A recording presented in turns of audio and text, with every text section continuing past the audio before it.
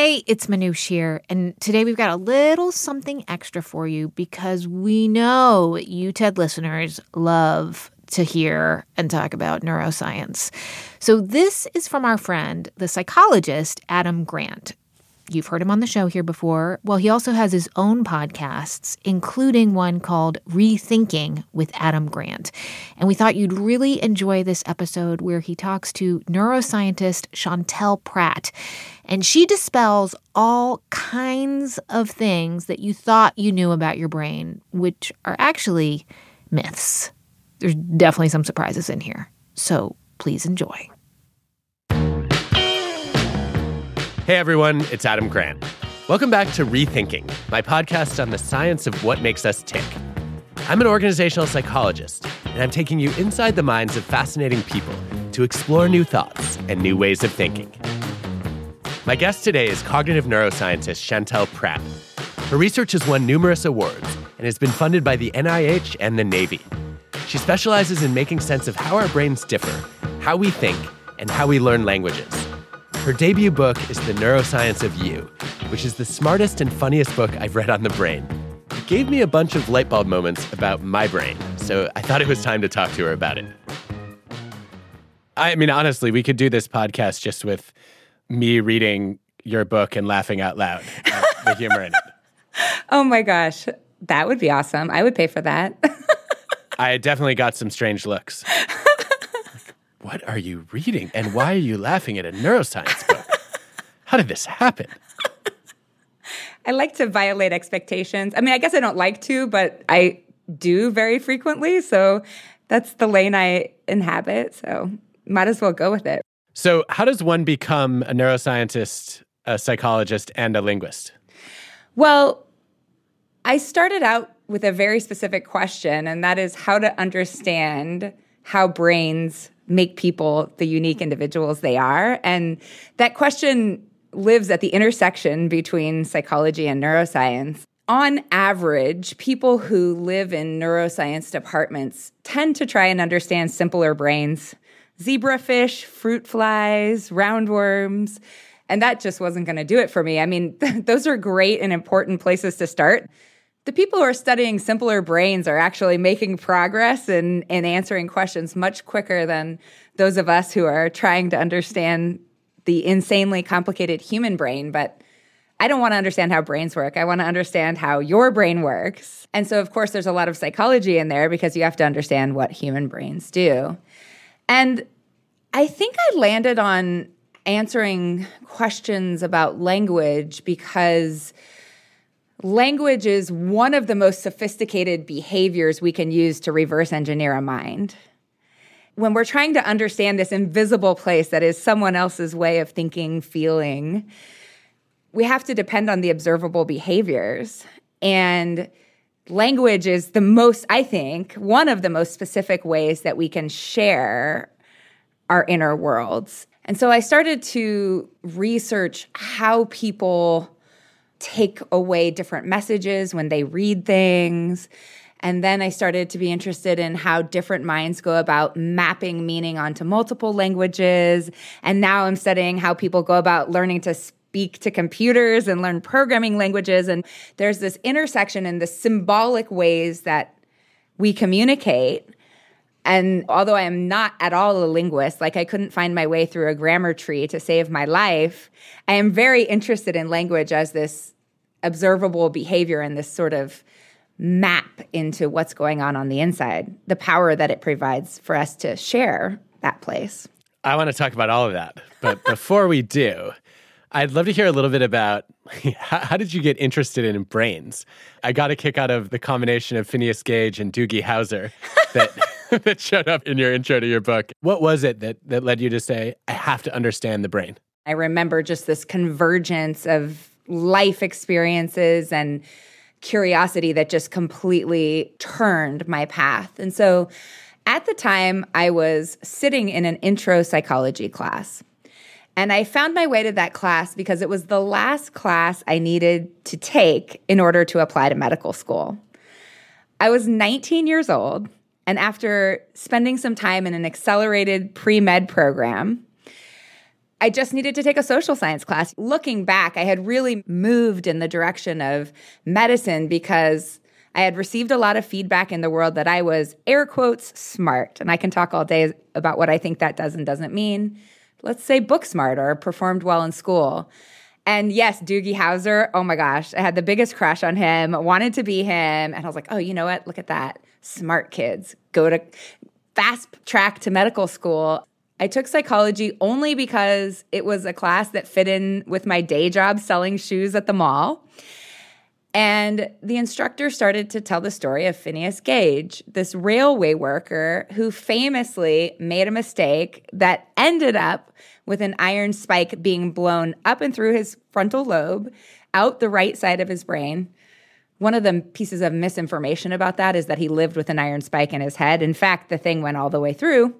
But remarkably, he walked away from this accident, but he walked away fundamentally changed and changed in interesting ways that illustrate that the brain is this organ that makes you, you. Change the brain and you change the person. And so I had been studying physics and chemistry and some basic anatomy.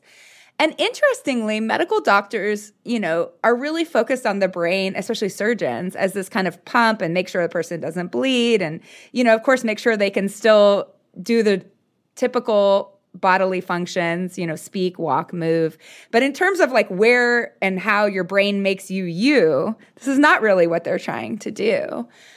I needed to figure that out. And of course, I'll spend my whole life just chipping away at it. But you change your brain and you change the person. You're a different person when you wake up in the morning and when you go to bed at night. You're a different person before and after you read a book, in sometimes incremental ways. And sometimes you have an experience that's akin to a railway spike blowing through your head. It's just like pivotal, right? How does that work? It's just, I need to know. I think it's endlessly fascinating. And I'm kind of torn on this one because I do a very light touch of neuroscience when I teach personality and also emotional intelligence. And I do it largely because I want our students to know that there's a rigorous science behind a lot of the things that they think are sort of fluffy and difficult to study. And yet, there's a part of me every time I do that thinks, I don't know if anyone really needs to know neuroscience. Like, I don't need to understand the brain in order to understand the mind and behavior. And so I'm going to try to layer in some of this skepticism throughout our conversation because I think part of it you share and part of it you're also going to disabuse me of. I love this. Am I right or wrong? You're so right. And I'm just so glad that you brought this up because my absolute favorite thing about you is this willingness to disagree and to learn from people who think differently. I think this is why I wrote this book. It's like, let's get in front of new information. Let's try and find a safe place to change our minds. Let's understand what drives other people. I was really intrigued in the book that you spent a lot of time on brain hemispheres. And so I took a couple of your assessments. I scored a 1.3 on handedness, which I think means I'm a pretty strong righty. And if I interpreted that correctly, it means that I'm left hemisphere dominant from a motor perspective. Is that right? From a motor perspective, and probably more likely to be lopsided in that you probably really have two perspectives in there in terms of the way your brain is processing the world. I did not know that, and I would like to know what the second one is. So hopefully you could get to that. But that made sense right away because I remember in my diving days, I used to have a lot of problems with my dives being a little bit off axis. I was so right dominant that even in our weight training exercises, when I would bench press, my right arm would do probably at least 2/3 of the work, maybe more, which we confirmed then when we did separate arm tests. So that would be consistent with your sort of left hemisphere dominant theory? Correct. And can I ask you a question about what percentage of the time do you think in words? Is it like 100% or, like words? What else can you think in? Exactly. I mean, that's how 100. I think. Of course. I just happened to marry this guy who has what he calls consciousness Netflix on mute. So it wasn't a surprise to me when this thing hit Twitter that some people cannot bring a visual image to mind, whereas others think only in pictures. And what's interesting is that people tend to think that everyone thinks like them. Like these people who think in pictures hear this internal narrative on TV and think, oh, this is just a weird way of like illustrating thought. But wouldn't it be like schizophrenia if someone was talking in your head? But I think there's some, new research looking at representation of concepts.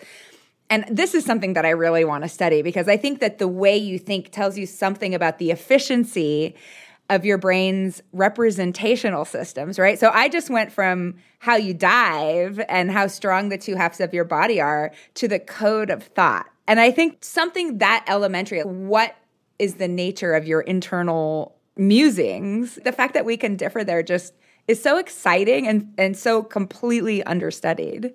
I'm going to give you a bunch of examples from my own brain, in part as a stand-in for the listener's brain, and in part because I think you're going to teach me things that I don't know I need to know. So apologies for making this be all about me, which is generally not my thing. Oh, no, this is so exciting for me because I want to know about you. I'm so curious about you. Here we go. I'm going to try not to make you regret that. This is the neuroscience of you, Adam Grant. Okay, this is the neuroscience I didn't know. I think entirely in words. Mm-hmm. I can form plenty of mental pictures, right? Visualization is easy, but I would never visualize a concept unless there was a specific reason to do it. Mm-hmm. And so that still means I'm a verbal thinker, correct. Right? Yeah. Okay, check. Okay, just wanted to make sure I was understanding that accurately. Yeah. Something I really struggle at, and I wonder if this is part of why and if you can shed light on it, is what a concept that Oliver Schultheis introduced me to when I was in grad school, which I think he had called referential processing, which was as I understood it, the ability to translate from the visual system to the verbal system. So if I look at a painting, I can't say a word about it. Like, it's really cool that you could do that, but I'm the opposite of an art critic. Like the visuals don't translate into language for me. Even if it's not abstract? The more abstract it is, the harder it is. Yeah. Yeah, but it's incredibly hard for me to describe visuals in words. I've been told, for example, whenever I write the first draft of something, like, wait, paint the picture. Like, this is too abstract. When my wife asks me what someone looks like, I can't describe any of their features. I only see the gestalt. So what's going on in my brain? What I would guess, I think this is fascinating. What I would guess is that this is about the communication between your hemispheres, right? Like you're saying, I can visualize something, but I wouldn't unless I have to. And like when you try and translate from this purely spatial realm to something that's nameable, I think that you're incredibly lopsided. This would be my guess. I share similar things. I am a strong verbalizer. And not only do I verbalize all my thoughts, I talk to Roomba and I talk to plants and everything like that. But my brain is so much like using what it knows that it just shovels everything into the verbal system. You were saying, unless you have to, how does your brain know what's going to be specific enough to get that piece of information back out? I have a friend who, I guess when her son was little, he didn't know the word for ankles. And he called them his leg wrists, which I thought was such a delightful phrase. And there was a whole post about this on social media where my favorite one, our kids were laughing hysterically about this. There was a kid apparently who named tears panic water. I saw this post. I love it. You saw it? Yes, I love this post so much. So now, as I hear you talk, I'm understanding something about this that I didn't get before. These funny descriptions, like renamings of words, are giving me connections between the visual and verbal system that I'm missing. Right. Yeah. I love that. Kids are brilliant in their sort of simplicity, right? Their way of mapping things. Okay, so go back a step. I am clearly left hemisphere dominant. I would never write with my left hand or throw something with my left hand, but I can play ping pong pretty well with my left hand. And I was puzzled until I took your next test and found that I was left eye dominant. Wow. And so what does this all mean? I think it goes back to this idea I have that your hemispheres are kind of independent. So even if your left hemisphere is stronger, faster, better at these motor things, if they're not communicating strongly, if they're not interfering with one another, there's opportunity for different hemispheres to get different jobs. So I wonder, how do you feel like you are at naturally navigating the world? I mean, I could get lost coming back to my own house, if that's what you're asking. Yeah, I was going to say, like, if I were to leave you alone in a building and then say... No sense of direction whatsoever. Okay. No, in fact, if I had to give you directions to my house from somewhere I go regularly, I'm not sure I could do it. Interesting. And if you were going to do it, would you be more likely to go with kind of landmarks? Or do you think you have like a representation of my house is, 42 degrees southeast from here? I don't even know what direction. I don't know whether it's north, south, east, or west. I would actually try to pull up a mental image of each street name. Landmarks. And then what direction do I turn when I see that street sign? And then I would be able to reconstruct it, maybe. Interesting. And by the way, this runs in my family. Like, there are multiple people who can't navigate to save their lives. They just have no mental maps and also can't operate anything mechanical whatsoever, which does not extend to technology. I'm good at tech, but I can't do machines or directions. So is there anyone in your immediate family that's left-handed? Not that I know of. Yeah, I would guess that also. Every vertebrate animal has two hemispheres. And I don't think we know 100% of why. And in the human brain, I think particularly because we've focused on commonalities and ignored 10% of the population that are left-handed, people who are more variable in how jobs get distributed between the two hemispheres. Mary and Annette had this idea called the right shift theory. And her idea was that you could have a double right shift, which is what I would think you have. Two genes where the right-handed left hemisphere shift is present. But this is actually really advantageous because the more different your two hemispheres are, the more systematic job assignment is going to be. So newer functions like language get all put over in the left hemisphere, like math, computations, tend to get shuttled over to the left hemisphere where we have a different kind of wiring. And this kind of focal wiring lets us get quick processors up and running that allow us to do things like language that happen really quickly in sequence or computations. So if you have one of these genetic shifts, then you might have a more balanced brain. And then if you have none, you have a brain that's truly 50-50, then things get closer to randomly assigned, which I think is really fascinating. It is. So are you telling me I have an unbalanced brain? Yes. All evidence strongly points in this direction. Strongly points in this direction so you don't get lost. I think the hypothesis has been supported many times over. So what does this all mean? What are the advantages and disadvantages of being unbalanced in my direction, right? And then the reverse, and then what are the pros and cons of being more balanced, period, or having more connection between the two hemispheres than I do? Yeah. First, I really like the framing. I think if there's one thing that I would love people to take away from my book, it's that different doesn't have to be corresponding to better and worse. There are these design features of brains where a certain brain that's wired in a certain way will be good at something, but it might have an information processing cost in another circumstance. And I feel skeptical or concerned about this sort of trend of biohacking and how do I make myself better and how do I circumvent these limitations in my brain, mostly because I think people are unaware of the reasons that brains work like that. If you could expand your attention and focus on 25 things at once, what would be the consequence of that?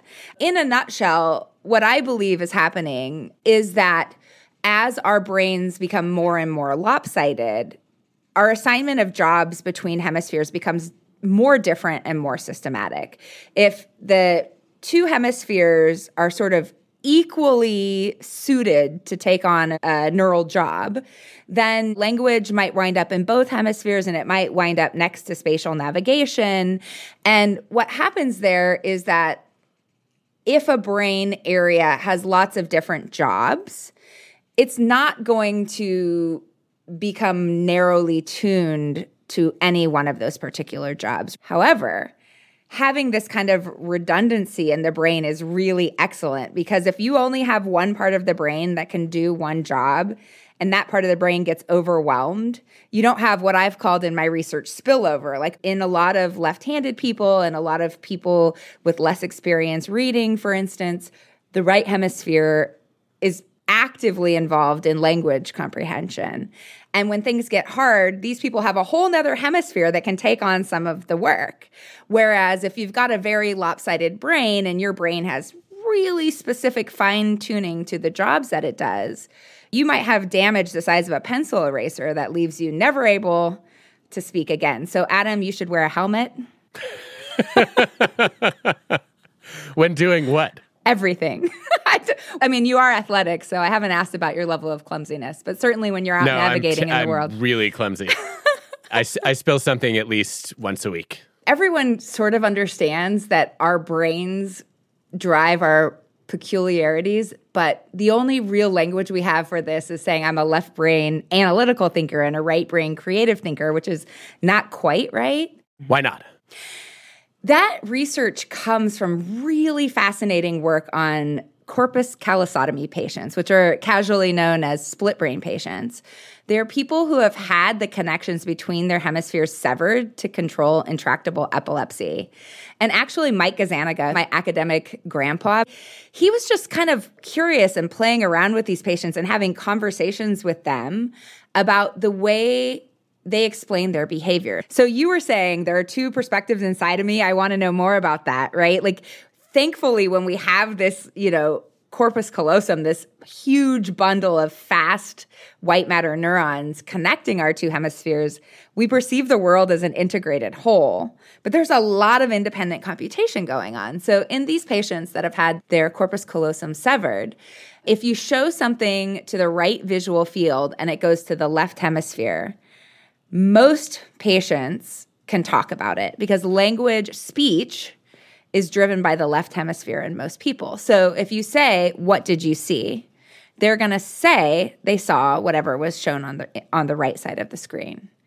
But then if you give their left hand a pencil, the left hand is the way that the right hemisphere can communicate with the world if it can't talk, and ask them to draw something, it's going to draw something different than what they said they just saw. It's going to draw whatever was presented on the left side of the screen. And from that, the idea of an interpreter was born, a left hemisphere interpreter, which has subsequently been followed up by a lot of research looking at how the left hemisphere in most people is interested in causality and sort of how one thing leads to the next. But also using this kind of computation, the left hemisphere is telling you a story about why you did the things that you did, even a little bit after you've done them. And even though in an intact brain, there's still a huge amount of what drives our behavior that we're not consciously aware of, right? Like all of our implicit biases, all of our instincts, all of our overlearned things are influencing much of our behavior. But that interpreter is telling us the same kind of, oh, you did this because this. And this is where the analytical hemisphere was born, but it's eerier than that. Okay, so you just explained why, in addition to wanting to name everything, you and I both love doing experiments. Exactly. Causal explanation. We get to interpret. Yes. You might feel resistant or that it's weird that your brain tells you a story. Think about a time where you just wake up in an unfamiliar location and you open your eyes and you can hear the kind of hypothesis testing going on. You can hear your brain going, that's not my house. Where am I? Oh, yeah, I'm in a hotel. I'm on the road. I'm doing this. I think it's in those sleepy moments, where your hemispheres are waking up, you can catch that kind of experimentation happening in your brain. I guess this also sheds some light on why sometimes people find it annoying that I have to analyze the lyric to every song instead of just enjoying the music. Well, I think that that's really cool because one of the things that I think makes you interesting is that you're trying to understand people all the time. Language is this powerful behavioral cue that tells you something about the mind beneath it, right? So what does it mean? Like, where did the sort of thought zeitgeist that drove this lyric, where was it? What were they trying to communicate? I think that's really cool. Well, you might be the only one from the data that I've gathered anecdotally. If it's better to understand left hemisphere dominance in terms of interpreting, what's the equivalent mistake we're making on the right side? It's not creative, but what? If we were talking about a language system in the left hemisphere, it's building sounds into words and words into utterances and utterances into songs and songs into what does Adam Grant think that this song means, right? Whereas the right hemisphere is broadly connected and taking in the whole, right? It's the music makes you feel something. The prosody makes you feel something. The words are part of that story. And this thing is an inseparable event. The whole is really greater than the sum of the parts in the right hemisphere. And so you could see how this leads to creativity or making broader connections between more distantly related concepts. So if the left hemisphere is about interpretation in part, then the right is about integration? I think that's a great analogy in that space. Yeah. And other people would say that why is this... I have to name it. I can't help it. I need a word. Well, some people sort of talk about the differences between the two hemispheres at many different levels. So one level is the computational level, right? Like how are these things wired and what does that allow them to do with input? But some people like to talk about it in terms of functions. Like why do we have two hemispheres that are wired differently? Because sometimes our brain needs to accomplish two jobs that would compete with one another if they were happening in an overlapping way. And so that interpretation piece, some argue, is about predicting the future. So learning causal relationships, this leads to this, helps you figure out what's going to happen next. Whereas the right hemisphere is focused on processing the here and now, and it needs to know what's happening even if you didn't expect it to happen, right? So you need all of the data, you need the whole picture to understand if there's a tiger coming at you, even if there's nothing in your previous experience to suggest that there could be a tiger. So this is, I think, another way of talking about why we have these different kinds of computations. And again, then it would be, between people, it would be to what degree are these things really happening in different hemispheres versus kind of overlapping. Excellent. That is very helpful. Thank you. Are you up for a lightning round on neuroscience? Yes. Okay, good. So basic ground rule is you can only pass once. Okay. And no more than a sentence on each, gosh. To the extent that you can. Okay. Okay. What's your favorite surprising fact about the brain? My favorite surprising fact about the brain is that when you feel curious, your brain is squirting out dopamine, which helps it to rewire and learn in the face of what you experience next. Oh, this is a neuroscience explanation of the curiosity gap and how it feels like an itch to scratch. Yes. I like that I said your brain is squirting out dopamine, like your brain is an octopus or something. It's kind of gross, actually. I was under pressure. I was going to leave it alone. I'm just going to pretend. Yeah, anyway. Okay. What's the neuromyth that we most desperately need to bust? That we only use 10% of our brain and that we can do something, take a pill or, train our brain in a way that's going to make us like Lucy. I mean, doesn't everyone want to be like Scarlett Johansson? But no, we're using all of our brain all the time. You didn't even hesitate on that one. Are there other neuromyths that drive you crazy? They don't drive me crazy, but I think you definitely hear left brain, right brain a lot. And I think that these two things are collaborating much more intimately and importantly than most people think. And also, from what I learned earlier in our conversation, that really leaves out the people who are much more balanced. Correct. What's one thing we should know about the neuroscience of ADHD? Something I found really interesting in research on ADHD goes back to this laterality thing. And it turns out that some research suggests that people with ADHD are driven more by this right hemisphere that's paying attention to what's going on right now than they are by this left hemisphere that's, among other propositions, predicting the future. So if you ask someone with ADHD to bisect a line, they're on average going to show you that more noticing is driven by the right hemisphere. And oh my goodness, that was not one sentence. That's okay. That was very informative and totally interesting. How about an insight that surprised you or intrigued you about bilingual brains? Bilingual brains really drove home my idea about different not necessarily being better or worse. And there's a huge history of politics that start out with people who are hell-bent on convincing others that bilingualism is bad for you and that they lag behind monolingual peers. And this was followed by a wave of all of the ways that bilingualism is bilingualism really, really good for my brain. The very obvious advantage of being bilingual is that you can talk to twice as many people. You have a behavior that allows you to share your mind with a bigger subset of the population. Bilingual brains are experts at dealing with conflict. They have two different ways of behaving in every situation, and that conflict management in real time shapes their cognition. But they also are slightly slower at making any decision, at using any word, at naming any picture, because they have these multiple ways of behaving. So is that better? Is that worse? I mean, if I were to be able to upload another language into my brain, I would do it 100%. But really, it's just different. The bilingual brain is adapted to exist and behave in multiple environments. Oh, so interesting. We could do a whole episode just on that. Last question. What is at least one thing you think I should rethink?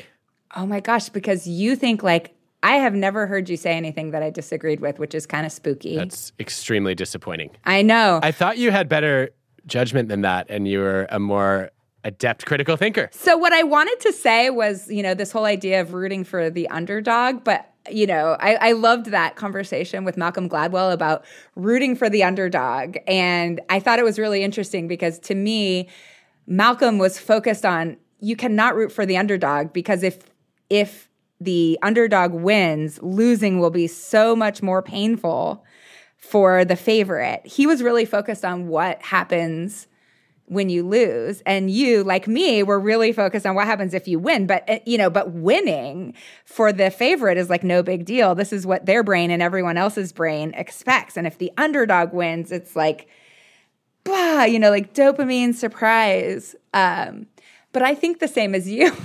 I guess I would just say we could rethink that tells us something about which scenario we're focused on, the surprise win or the surprise loss. Oh, yeah. I mean, I don't care about the surprise at all. I just care about more people having a chance to win. I love that. The winner already got the dopamine. Go home. Exactly. You had your chance. Exactly. Access to dopamine. I'm curious about the value of describing in terms of underlying neurological tendencies as opposed to the more familiar personality patterns. Why do we need the neurotransmitters? I think your question is really valid in terms of like, what does neuroscience add to behavior? Because sometimes you see this kind of what I've called and others have called neuroseduction approach, where somebody goes, I can prove that this pattern of behavior is real and valid because your brain makes you do it. And this is just garbage because your brain makes you do everything. And if there's like a very obvious set of behaviors in the world, adding a neuroscientific explanation, I think adds nothing. So I'm just going to validate that belief because I hold it as well.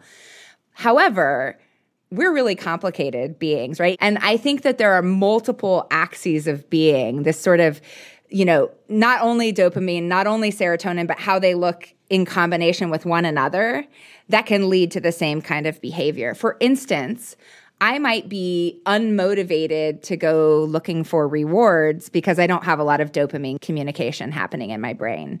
Like I don't get a big boost in response to something unexpectedly good, which would be like, meh, like I don't feel pleasure. I don't, I'm not seeking these things. Or I might not be motivated to go looking for things because my serotonin might be high. Serotonin is a thing that actually quiets dopamine. It tells you you've had enough. And so if you're trying to treat an individual who's having some kind of dysfunctioning mood, something that's getting in the way of their motivation, you need to really understand where they're at in this kind of balance between dopamine and serotonin. This is an effective example, but for me, I study less effective things like how somebody reads a sentence or why somebody might find programming difficult. And in a similar way, when you have a really skilled behavior, people can struggle and perform at the same level for really different reasons. It might just be a matter of experience. It might be attentional limitations. There are a lot of different paths by which somebody might achieve a certain skill level. And the brain can give us some hints about where things are going wrong or where things are going well. So I think that at the end of the day, there are 86 billion neurons, give or take, but I don't think there are 86 different kinds of problems brains solve. I think there are maybe 20 or 12, like a finite number of spaces or axes that brains occupy. But I think that people can behave in the same way for different reasons, and that's where understanding neuroscience and specifically individual differences can give us a better appreciation of why, that lets us reverse engineer those behaviors. So it sounds like you're saying neuroscience helps us make sense of equifinality, and that when it comes to behavior, there are many different paths to the same end. And the better we understand the brain, the better we can make sense of which path I might be following to a certain behavior that might be different from yours. Exactly. In fact, I think that this is one of the things that goes wrong when we're trying to connect with someone whose brains don't work like ours. Social neuroscience is showing us more and more convincingly that brains of a feather flock together, and that people wind up hanging out with other people whose brains not only respond to the external world in the same way that theirs do, but whose brains have these kind of intrinsic connectivity patterns that mimic one another. Intrinsic connectivity patterns that are driven by similar experiences that, then cause a person to interpret the world in a similar way. And I think because at the end of the day, when we're trying to reverse engineer someone else, we have more data about ourselves than we do about anything else, right? So the easiest thing to do is say, well, Adam said this, and if I said that, I would be thinking, feeling these things, or this would be, the state that drives that. And then I would interpret your message correctly. But if you said something and your brain doesn't work like mine, and the path, the sort of drivers that got you there are different, then we're gonna be misaligned, and we're gonna get it wrong more often. How do you use this in your marriage and in your collaborations? It's such a good question, because what that question uncovers is the difference between knowing something and putting it into action and feeling. So even neuroscientists have knowing doing gaps? Oh, yes. Dope. Oh, yes. I still feel right. Don't get me wrong. I still feel correct. I love this quote. It's a quote that I will always ascribe to Ted Lasso, because he ascribes it to Walt Whitman, and it turns out Walt Whitman didn't say this: be curious, not judgmental. The more out of sync my husband and I are, the more I can be like, what? How do you work? That's wild and interesting. With my students, it's so clear that a one-size-fits-all approach to mentoring does not work. I tell them, I am working to earn your trust. I am going to get things wrong, and I want feedback about that, because at the end of the day, I think trust is what's really missing in these how to understand people who work differently. We have to have a foundation of trust where we can make mistakes and get feedback. You could think of all of your relationships as these longitudinal experiments, right? And that's a really good model of how different brains work and how to communicate through those differences. One of the things I like about teaching personality is that nobody chooses their traits, right? I didn't decide that I was going to be an introvert, right? Or that I was going to have a tendency to be highly agreeable. And I think when you bring in the neuroscience, it pushes that a step further to say, you obviously have choices about how you express your personality traits, right? I don't choose anything about my neurons. Mm-hmm. And that makes it easier to empathize, doesn't it? Yes. It raises the question, if I take my introverted brain out and act like an extrovert, am I going to have the same experience? If it walks like a duck and quacks like a duck, is it a duck? No, not really, right? So I also think that finding your lane with your brain, we can absolutely grow and everything, but I hope that there's some kind of self-appreciation that comes when you say oh my gosh, my brain literally makes different decisions than this other person's brain, or my brain has a different value set, or it has different fundamental ways of communicating under stress than another brain does. And again, knowing better doesn't necessarily translate into doing better, but appreciating the sort of costs and benefits in these spaces that brains take, I think is really important. I think we're becoming increasingly aware that having different perspectives, having diverse perspectives at the decision-making table is valuable and important. But yet, we still feel more comfortable with another brain that makes the same decisions that we do. And so I like to think about, what would happen if I was in a group of 6 Chantels? At the end of the day, this is just more mouths to feed, right? It's just a bigger body, a bigger brain with more mouths to feed. But if I was in a room with 6 people whose brains work differently, the collective problem solving there is actually much more advantageous, right? We want all of these different brains in our collective problem solving space. And so the work to be done is like, how do we understand and appreciate them? We've talked a bunch about language and words and how much you and I both like them. One of my favorite studies of yours was about the predictors of how quickly people learn to code. And I was excited, maybe exhilarated, to read that in your data, it was not math skills. It wasn't cognitive ability or IQ. It was language aptitude. And we talk all the time about how coding is about mastering a language. But I think this message has been completely missed when computer science is labeled as a STEM topic. And people who aren't good at math or don't like numbers think this isn't for me. And I think what your data suggests, at least, is this is literally a language that learning to code, at least in some coding languages, right, is much more similar to foreign language skills and being able to pick up Mandarin or Italian easily than it is being a quant jock. I'd love to hear your reactions to that, and I think you might have some new data too. I do.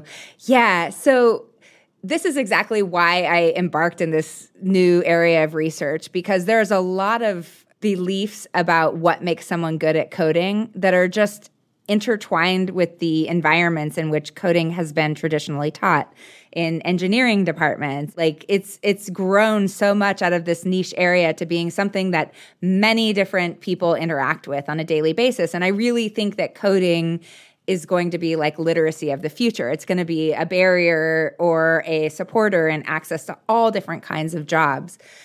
And I wanted to make sure that we had the data to back up our superstitions about what makes someone good at coding. Many computer science departments, many of them require linear algebra and so forth and so on as a prerequisite to intro to programming. We were just interested in looking at the predictors of learning to code in Python.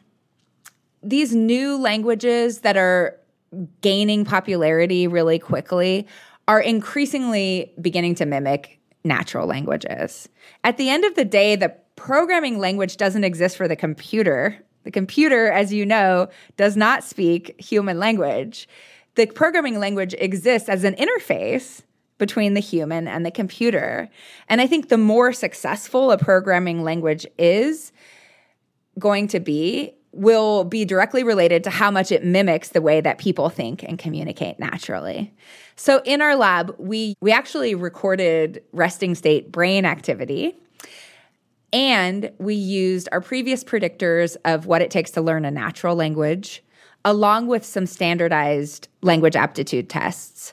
And we showed that over lots of different predictors of learning to code in Python. So how quickly you move through the program, how accurately you can code at the end of training, what your declarative knowledge is like afterwards. All of these things were really strongly predicted by these typical natural language aptitude measures, which raises the question, should we be teaching coding like we teach natural languages? Or at the very least, can we debunk this idea that you have to be good at math to learn a programming language? So fascinating. I mean, the idea that schools could allow students to fulfill a foreign language requirement by taking coding.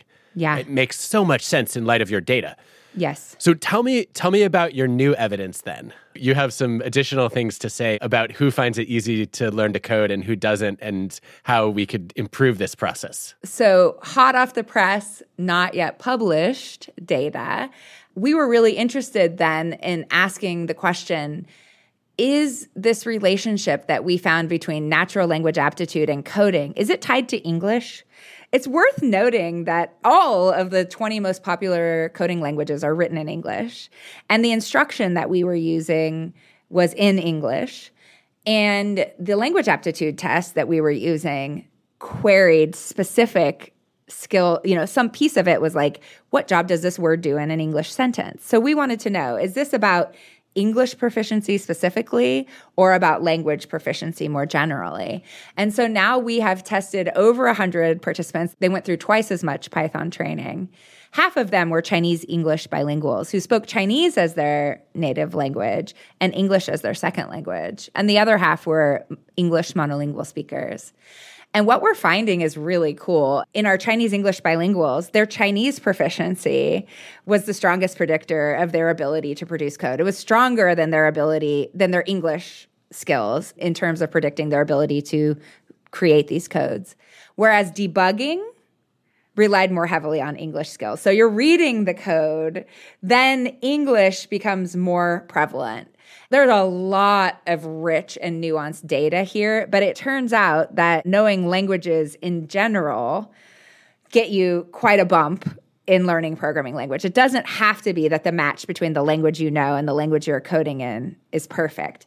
This has been so fun. I think I've kind of been annoyed by some of the neuroscience that I've read because I feel like it's just kind of adding a layer of biology to things we already know. And what I thought was so powerful about your book is how many new questions it raised for me. And my favorite part of this conversation is you've answered a lot of my questions and you've raised just as many new ones, which is, to me, at the very heart of the joy of learning. So thank you. Oh my gosh, thank you. And that's the cycle of curiosity, right? The more you know, the more it shines a light on those shadows and those places that you don't know as you move down a pathway. I am so happy to have a conversation with you about your brain. This is probably one of the coolest things that ever happened. Well, we need to make actual cool things happen in your life then. No way. We often talk about the value of being well-rounded. But Chantel's work reminds us that there's also value in being well lopsided.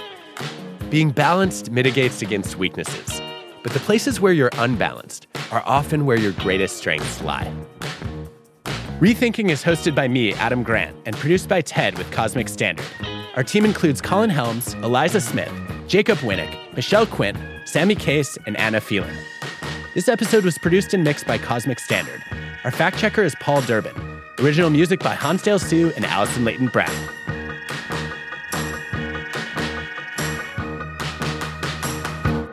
Hey, it's Manoush again. I hope you enjoyed your time with Adam and Chantel. You can hear more of Rethinking with Adam Grant wherever you get your podcasts. Our normally scheduled show will be back on Friday. I will see you then.